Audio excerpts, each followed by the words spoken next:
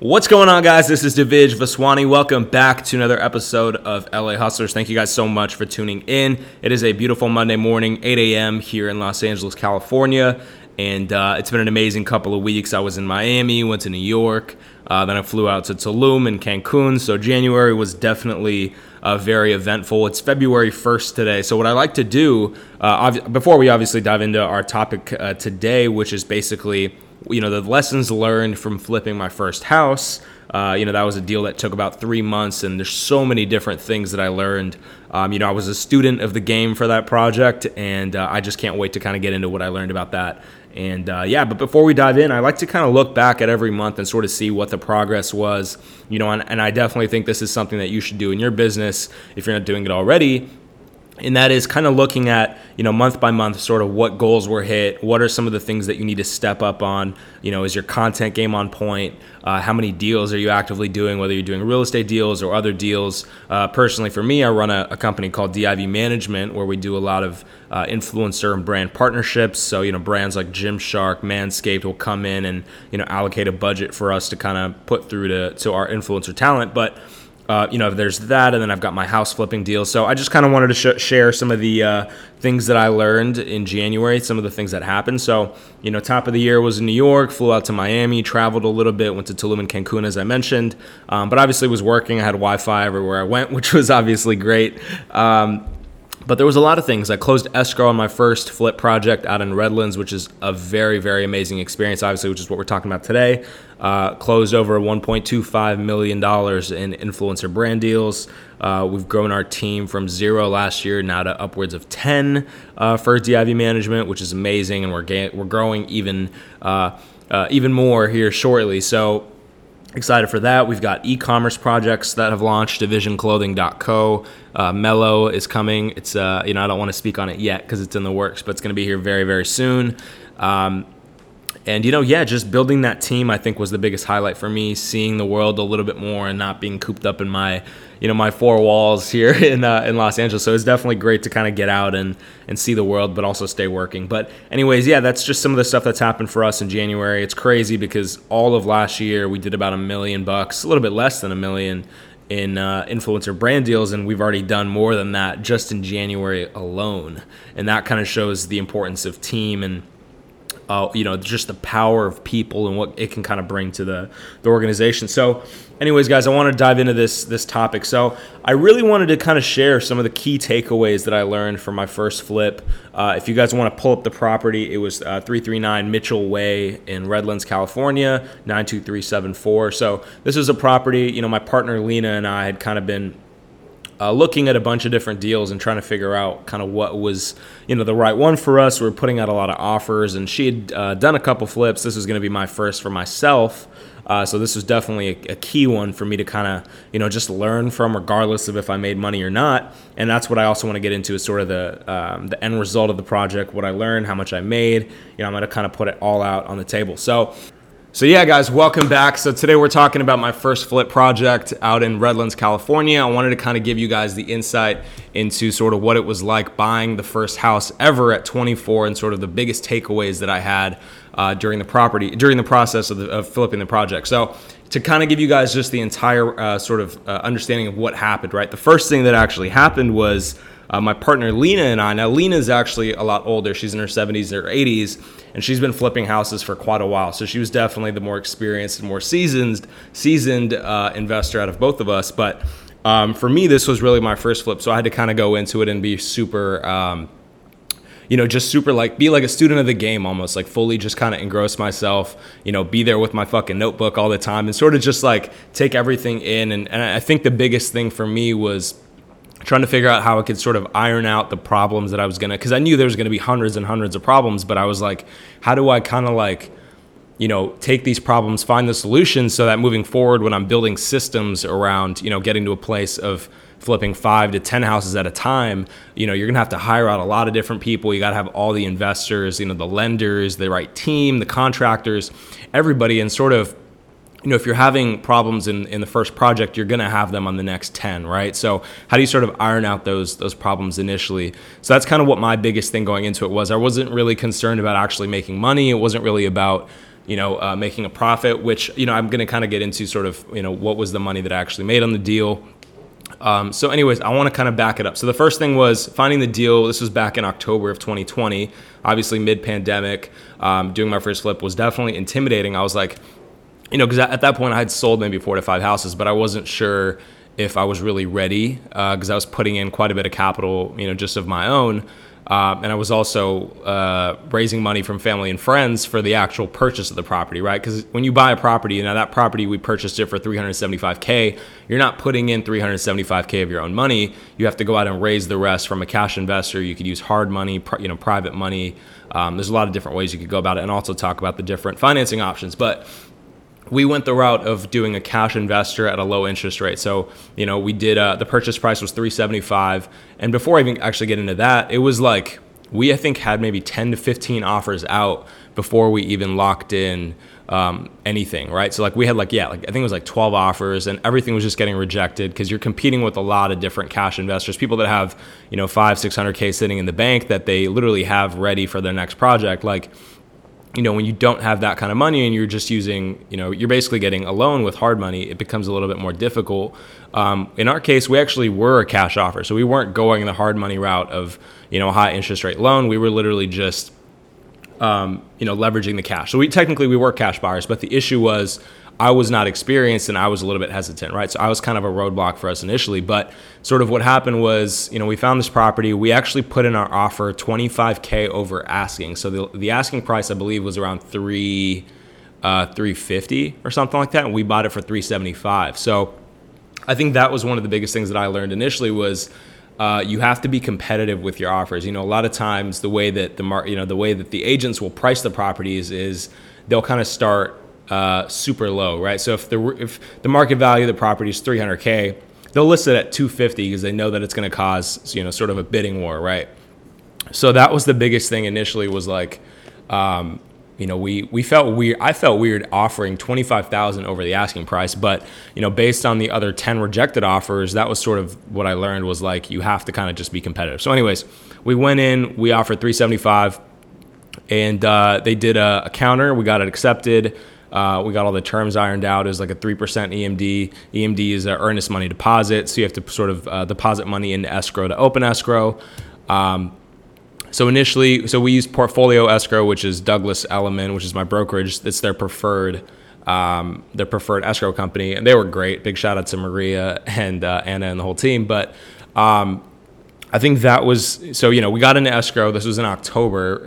It was a pretty quick escrow. I think it was 10 days, obviously, because when you're doing an investment project, you sort of everything that you're doing, you're kind of just you're fighting against the clock, right? The whole thing, especially mid-pandemic, was we wanted to get in this property, get in there, fix it up, and get out, right? So when we actually made our offer, we actually said, contingent upon once we open escrow, that we can actually get our team of contractors actually in the property to begin the work immediately. So the seller was hesitant. There was actually a bunch of crap going on with the seller. So the seller was an elderly woman actually being abused by her caregiver. So there was a restraining order against the caregiver. There was, if you guys look it up, the property's 339 Mitchell Way in Redlands, California. If you go back and look at the old listing, you'll see the pictures of the property. It was in terrible condition. People, I think there was holes in the wall because the dude was probably punching it. There was syringes in the attic. It was a pretty intense situation. So the seller said, no, unfortunately, you have to wait until you close escrow. So that was the biggest thing for me initially was damn, I really wanted to get our team in the property to start, right? So we couldn't do that, which was fine. We lost a little bit of time, but actually, let me talk about this real quick. In terms of finding the actual team, right? I had never flipped a property in Redlands. My partner, Lena, never flipped a property in Redlands. So we were kind of trying to figure out, how do we line up the few important things initially, right? So I think I've talked about this before. The biggest things that you guys want to line up when you're looking at a flip is the financing. So are you doing hard money? Are you going cash? The second thing is the actual team of workers. Are you using a licensed GC, which is a licensed general contractor? Are you going the route of handymen? And we kind of did a mix of both. Obviously, handymen are going to be cheaper than using sort of a licensed GC. So we went the route of using the handyman, and we actually found these amazing guys, JNS Contractors. Big shout out to Johnny, who they did work of a licensed GC, but they weren't licensed. So we ended up, bringing out maybe 5 to 6 different contractors to the property once we were in escrow. We took their quotes, and initially our goal, to kind of tell you guys about the spread, was to purchase it at about $375, put in about $20K. So really just minimal, simple rehab, cosmetic only, because the kitchen was already sort of completed. All we really wanted to do was change out the flooring, paint everything, fix up the sunroom that was in the back. And that's pretty much it. That's really all we wanted to do. But obviously that's not how it goes. So I'll get into kind of what we actually ended up spending. But our spread was, we bought it at $375, $20K sort of rehab, and then $475 was our exit point. So that's about $100K spread minus expenses, closing costs, et cetera, right? So we were thinking maybe we'll make, $20, $30K a pop between me, my partner, and our investor. Plus, my partner and I would make money from the commissions of the purchase of the property plus the sale of the property. So that was the key for me, was being the agent. I could save money on that front. So that's why I kind of convinced myself that it was okay to pay $25K, above asking. So anyways, where were we then? Let's see. So anyways, yeah. So we got the contractors in. We started getting quotes. The quotes from the contractors kind of ranged from $30K to $60K when it was a GC, because they charge a lot more for their work. Plus we wanted it done quick. So everything was $30 to $60K. And we were this is ridiculous, because we really wanted to get in and out at 20,000. So we ended up finding Johnny. I think they came to us and they said, it's going to be 25K or something. And then we actually ended up just cutting out a bunch of the work to get it down to $9,000, right? So we got him in $9,000. We got him in the property, started doing the work. We also had a different team for the doors, the attic panels, for the backyard, the gardener. There's a lot of different, areas of work that needed to be done, and we needed different people for that. So my biggest thing was using Yelp, literally just using Yelp and trying to find the best workers, looking at the reviews, all that stuff. So that was the biggest thing. The other thing that was a really big challenge for me was the property was in Redlands. I live in LA. That's an hour and a half drive, right? So I was spending a lot of time out at Redlands. Big shout out to Efren, who let me stay at his place a couple times. There was even a couple nights where I had to get a hotel because I didn't want to drive back. Traffic is 2 hours. So if I could actually go back, I would do a flip closer to LA. But it's more pricey out here. Obviously, it's a higher entry level. So that's where it kind of made it, a little bit more difficult. But anyways, yeah, so we got them in the property. They started doing the work. Oh yeah, we closed escrow. We got the keys. Super exciting. Probably my first house. Obviously, I was pumped.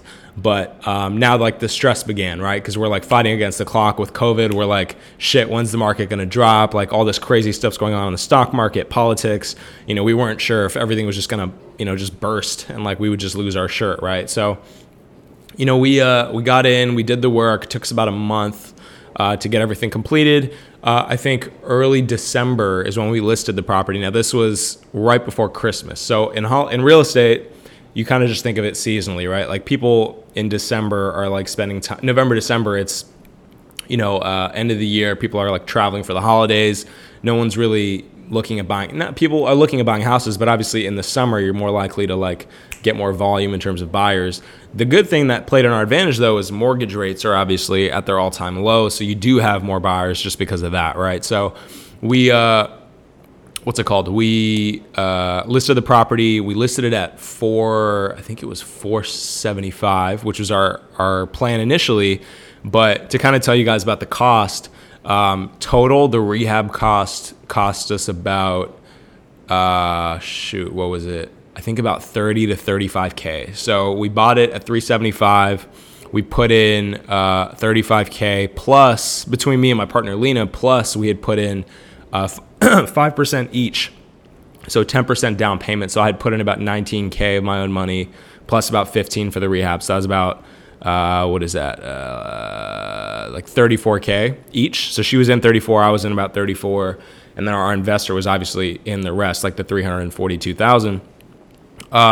So just basically looking at it from the point of our cost, right? So our cost of 375 plus about 35,000 in rehab, we're already up at 410. And if our exit point is 475, like that's already a very slim margin, and that's not even taking into consideration closing costs. When you sell the property, you have to pay escrow, title, insurance, home warranties, like all these things add up, right? Commissions, etc. So we were kind of at a point of like, shit, like we're probably only going to make 15 to 20K.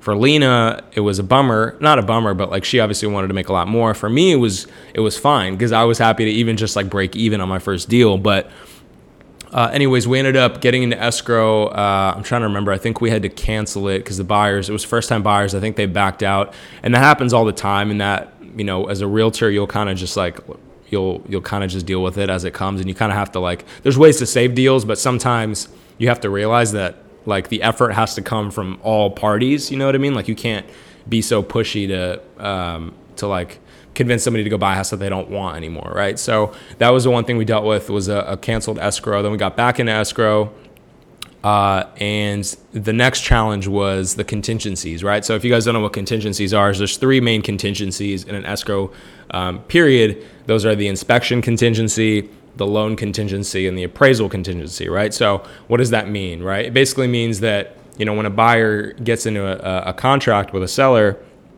they have to like go do their due diligence, right? So they have to get their inspector out there. Typically they'll have 7 to 10 days to do the inspection. And let's say something comes up, let's say there's a faulty foundation or there's like a massive termite issue. Before they remove those contingencies, they have the right to get their deposit back, even if they cancel escrow because of those things, right? So the issue for buyers becomes when you remove all your contingencies. So let's say you've done your inspection, you've done your appraisal, your loan's been conditionally approved, then you decide, we're closing on the property, let's remove all our contingencies. And then for some reason something comes up and you as the buyer decide that you don't want to pursue the property anymore. You've then put your EMD at risk, your earnest money deposit, which will likely get taken then by the seller. Sometimes you have to go to mediation, arbitration, whatever. But we got to a point where the inspector came out from, on our second escrow. They did the inspection, and there was a lot of like really minor stuff, right? So at that point, it came to, do we want to do a seller credit where we're actually giving the buyers credit for those repairs so that when we close escrow, they could just take that money and do the repairs themselves?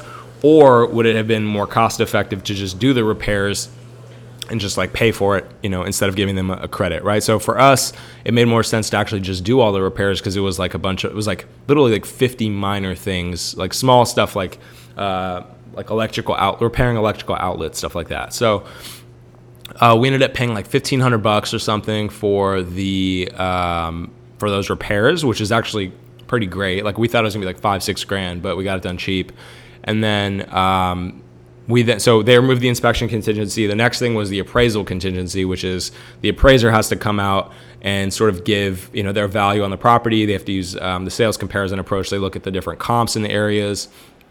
So this was our biggest concern because Redlands is an area where the values of the properties right now are going steadily up, but like 475 is definitely like not conservative, right? So it ended up appraising at 465, which is about 10K under our asking price. So that became the issue next of, the buyers obviously with their bank was Chase Bank. The lender's not going to finance a property above the appraised value, right? Because if it's worth 465, why would they, finance up to 475? So then the buyers came back and said, hey, we want to reduce the asking price to the appraised value of 465. So now Lena and I came to a point of like, do we want to actually, I'm recording a YouTube video, which is why I'm not looking at you guys, just FYI. But we got to a point of like, do we want to actually do we want to reduce the asking price, or I'm sorry, the purchase price to 465, or do we want to, try and counter the appraisal? So maybe there was some things in the appraisal that weren't correct, or that could have been manipulated, or that just were false or whatever. But we actually, from myself working in hard money for the last year and a half, like I know a lot about appraisals and sort of like what to look for and how to know if it's really accurate. Because at the end of the day, an appraisal is just an opinion of one person. That's obviously very seasoned and licensed to do that, but we ended up looking in depth at the appraisal, and there was actually nothing really wrong with it. Like the comps checked out. He used the right comps. All the comps were within like a half a mile from the property. Similar size, similar sort of quality of work, etc. So we decided, we just wanted to kind of get out of the deal. Like we wanted to literally just close escrow, get our money, and get out. So we brought it down to 465. And then the last thing was the loan contingency. And this is kind of where things get like stressful, because you're like, you're so close to closing. You're like a week out or like 10 days out, but the bank is kind of like silent, because the bank has to do their underwriting. They have an underwriter internally that has to go through sort of the file and look at the buyers, make sure that they're qualified, look at the bank statements, the income, their jobs, etc. So we're kind of just in a waiting period of like, is the file approved? Is it not approved? And then to make it even worse, when the lender representative, whoever's working at the bank, doesn't respond to your emails, isn't picking up the phone, doesn't respond to texts, you're kind of just left in the dark. And this was interesting for me because, typically I'm representing the buyers and sellers. I'd never actually been the actual seller or owner of the property. So I was now dealing with the stress of being the seller, but also of being the agent, right? So like a lot of this, as me being the agent, was in my hands to like try and navigate the deal and get it closed. But then there was also the stress of like actually owning the property, right? So that was interesting, but ended up just kind of being clear. We got the file got clear like a couple days late, so we had to give them an extension. But yeah, we ended up closing escrow. This was about a week ago for $465. We bought it at $475. So our overall profit was actually pretty slim. It was about $16,000 collectively, right?